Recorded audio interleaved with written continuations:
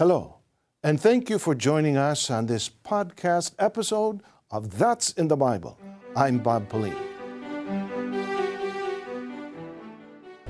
Dear friends, anyone that's following the Iglesia Ni Cristo social media outlets, and we do have a few, you are by now very well aware of the intensified efforts of the Church of Christ, led by the church administration, in eradicating poverty all over the world. There's been a lot of efforts that have been exerted by the Church of Christ, most especially in the continent of Africa, in order to reach that goal of, well, like I said, eradicating poverty all over the world, Lord willing. The questions that we'll be addressing in our taping for today of this broadcast of the program, That's in the Bible, are questions that come from ordinary citizens that the That's in the Bible team that went to Africa. They were able to meet some of the ordinary citizens of Africa, and they posed a lot of questions. So like I said, we're going to address a couple of them here in our broadcast for today. We were happy to receive some questions because as the continent of Africa learns about the Church of Christ, well, it has begun to prompt some questions. We will continue to reach out to our fellow men there and everywhere. And the That's in the Bible team, as I mentioned, recently visited and received the following specific questions to this program. And we'll be tackling them together for today. Our first question comes from John in Johannesburg, South Africa. Let's take a look at the question that John posed for today. And the question I have is that who's Jesus? Who's God? Who is Jesus? Who is God? These are questions that usually stem from what some would call a confusing, nevertheless a very common concept that in fact God and Jesus are one and the same. But how does the Bible respond to that? John has asked, and the Bible gives a response. First of all, we cite from the book of Matthew, chapter 3, verse 17. And suddenly a voice came from heaven saying, "This is my beloved Son, in whom I am well pleased." Here, dear friends, God is the one who has introduced Jesus. God introduced Jesus as his Son. That's according to the Father himself. So John asks, well, who is Jesus? God answers by saying, "That's my Son." Never has any correct translation of the Bible ever said that Christ is in fact God the Son. What can be read very clearly from the Bible is the fact that Christ is the Son of God. God the Son and Son of God are two very, very different things, and they must not be interchanged. Aside from being the Son of God, John's question was, who is Jesus? So there's so many verses that we could cite. How else was Jesus introduced in the Holy Scriptures? For example, if we were to read Acts chapter 2, verse 36, the Bible says and shows that, well, Jesus was made Lord. In the book of Acts as well, chapter 5, verse 31, it makes mention that Jesus was also made as Savior. In 1 Timothy chapter 2, verse 5, the Apostle Paul wrote to Timothy that Jesus was a mediator between God and man. All these attributes are given to our Lord Jesus Christ. So when we say, who is Jesus? The Bible does not answer it by saying he is God. And I'd like to cite another statement of Apostle Paul. Here in Ephesians 1:22, the Bible says, "And he put all things under his feet, and gave him to be head over all things to the church." So, dear friends, here the Bible clearly teaches us that Jesus was placed above all things to the church. This is the Jesus of the Bible. Any other Jesus would be a different Jesus than the Jesus of the Bible. But here's the question that some pose when they read that verse. If Jesus is just a man, as we cited from 1 Timothy 2:5 just a moment ago, if Jesus is a man, we didn't read that he was just a man, then why is he also worshipped? And then here in Ephesians 1:22, he was placed above all things. So doesn't that make him God? First off, no one heard us or read or say that Jesus is just a man. We cited 1 Timothy 2:5, but it didn't say that he's just a man or just an ordinary man like all of us.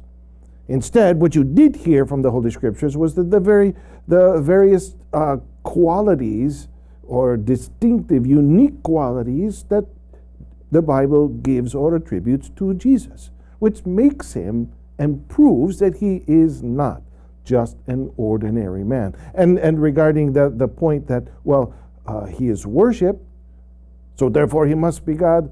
Yes, we do worship Jesus. But why? Is it because he is God? Answer of the Bible. Philippians chapter 2, verses 9, 10, and 11 answers this way. Therefore, God also has highly exalted him and given him the name which is above every name, that at the name of Jesus every knee should bow, of those in heaven and of those on earth and of those under the earth, and that every tongue should confess that Jesus Christ is Lord, to the glory of God the Father. So, dear friends, based on what we have just read, do we have a reason to worship Jesus even though he's not God? Absolutely, yes. We worship him not because he is God, but because, as we just read together, God commanded him to be worshipped. We worship Jesus, yes. Why? Because that's in the Bible. Remember, obeying the commandments of God, as we just read also, that's what gives glory to God. God, as we read there, highly exalted Jesus, gave him a name above every other name, and gave the instruction that people at every knee should bow. Bowing is a form of worship. And that's the commandment and instruction of God to us all. So we have to obey and follow that, because that's what will give glory to God the Father. Sometimes, though, people will reason out and say, for example, like, if he's above everything, that's got to make him God. It's got to make him God, because only God is placed above everything else. What do you think, studio audience? Does that seem like a reasonable conclusion to draw? Yes. Seems reasonable. I turn, however, here to 1 Corinthians. Apostle Paul, this is the Good News Bible. I turn to 1 Corinthians 15. Let's take a look here at verse 27 and 28. How does the Bible respond to that? For the Scripture says, God put all things under his feet. It is clear, of course, that the words all things do not include God himself, who puts all things under Christ. But when all things have been placed under Christ's rule, then he himself, the Son, will place himself under God, who placed all things under him, and God will rule completely over all. Who is over all? God. Jesus is over all, with one exemption. Who's that? God. Still, Christ is under or subject to God. As God has placed all things under Christ, Christ is still subjected to God. And despite all the great attributes of Christ, the Bible also made very clear, in fact, Jesus himself made very clear, and we'll cite a quote directly from Jesus himself. He made clear his nature, or let's say his state of existence. Concerning this topic, there's no one clearer to go to than the Lord Jesus himself. So we turn to John chapter 8 and asking him, well, Lord, what then is your state of existence? Jesus answers in 8:40 in the book of John. But now you seek to kill me, a man who has told you the truth, which I heard from God. Who spoke this? Jesus. And we know God's nature is that of a spirit. And that's recorded. We often read John 4:24 in this program. God is a spirit. What did Jesus just say about himself? He clearly introduced himself as a man. He said, I'm a man here to tell you the truth, which I heard from God. Christ never said that he himself is the true God. If he were the true God, he would have introduced himself as such, according to his own apostles. Since Jesus taught them that he was a man, when the apostles started teaching that to the church, did they change it? How did they teach the church, or what did they teach the church about Jesus concerning his state of existence? In Apostle Paul's letter to Timothy here, in 1 Timothy chapter 2, verse 5, for there is one God, and one mediator between God and men, the man, Christ Jesus. What the apostles teach, when it came to teaching it to the church, they didn't change what Jesus said. Jesus said, I'm a man here to tell you the truth. When the apostles taught that, they didn't change it. They made very clear that Jesus is a man mediating between whom? God and mankind.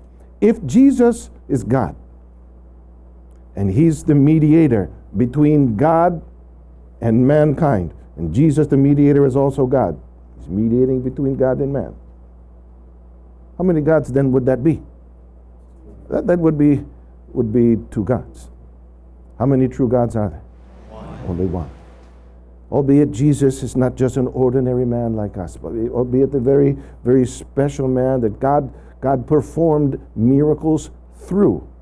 That, by the way, was also mentioned by Apostle Peter in Acts 2:22. But a man nevertheless. John also asked in his question from South Africa, what was the second part? Not only who is Jesus, he also wanted to know who is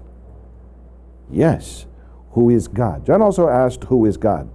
And it was none other than Jesus himself who answers John's question and answers who the true God is. Let's take a look at John 17, where Jesus' words are cited. Jesus spoke these words, lifted up his eyes to heaven and said, Father, the hour has come, glorify your Son, that your Son also may glorify you. Allow me to pause. Studio audience, who's praying here? Who's the speaker quoted here by Apostle John? Who's speaking? Jesus. Who's he speaking to? You can see it on the screen, right? Who's he addressing? Father. Now, while he's praying to the Father, what important truth did he reveal? Let's go ahead to verse 3. And this is eternal life, that they may know you, the only true God, and Jesus Christ, whom you have sent.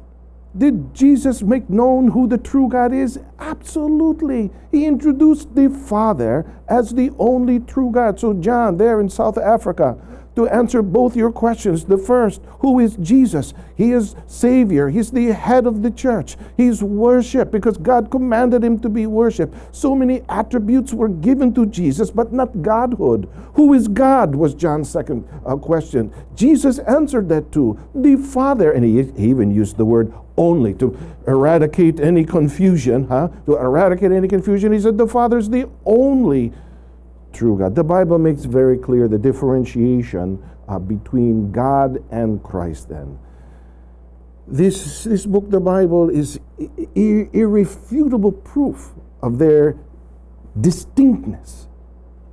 Irrefutable proof of Christ's true nature as that of a man. Let's move to the second part of John's question in Africa. Let's take a look at it on the screen. Because from people I know, they say he has a family somewhere around the world. So that's what's confusing me now. The second part of John's question is, well, I've heard that Jesus has a family. How many here in the studio audience has heard that Jesus has a family?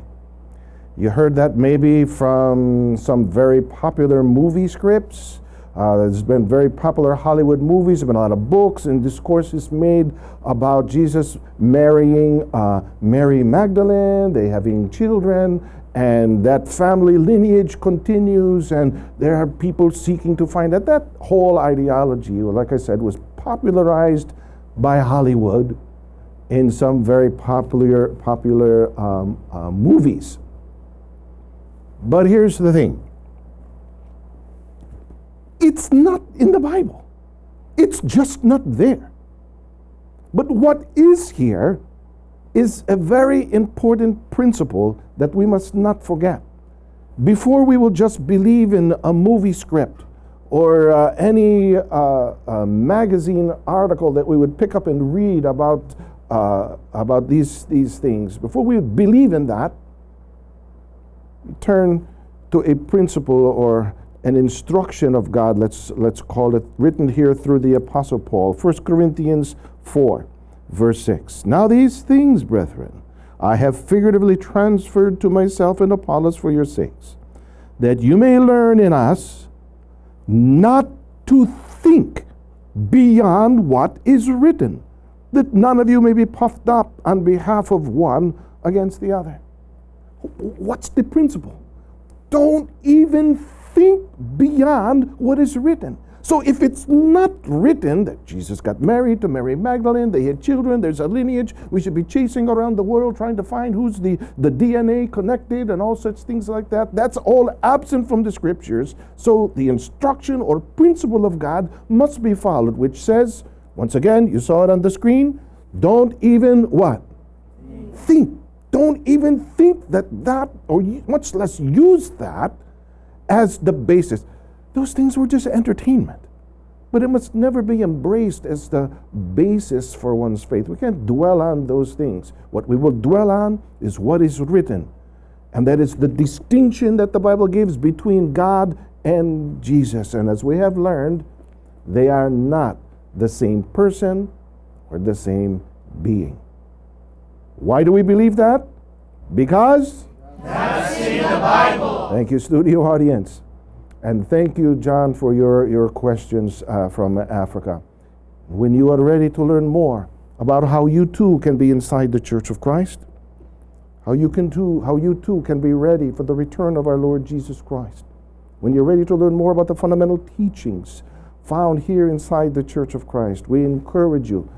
Visit incmedia.org. There you're going to find a various series of programs dedicated to answering all of your spiritual questions. There at incmedia.org you will also find a directory of all the local congregations of the Church of Christ around the world. You can find the one that is nearest to your home. You can go there, pose these and so many more questions to the ministers that are there waiting for you.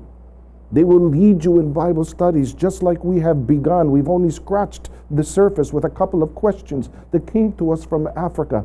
Go there, incmedia.org. Look up the local congregation there, the address that's nearest to your home. Go there, join with us serving and worshiping God. You can also email to us your video questions to answers@incmedia.org. Make sure to like and subscribe to this podcast, That's in the Bible, and turn on your notifications for new episodes. I'm Brother Bob Pauline, and we hope you join us next time for more programming of the Iglesia Ni Cristo Church of Christ. To watch episodes of That's in the Bible, go to incmedia.org. Thanks again for listening. God bless.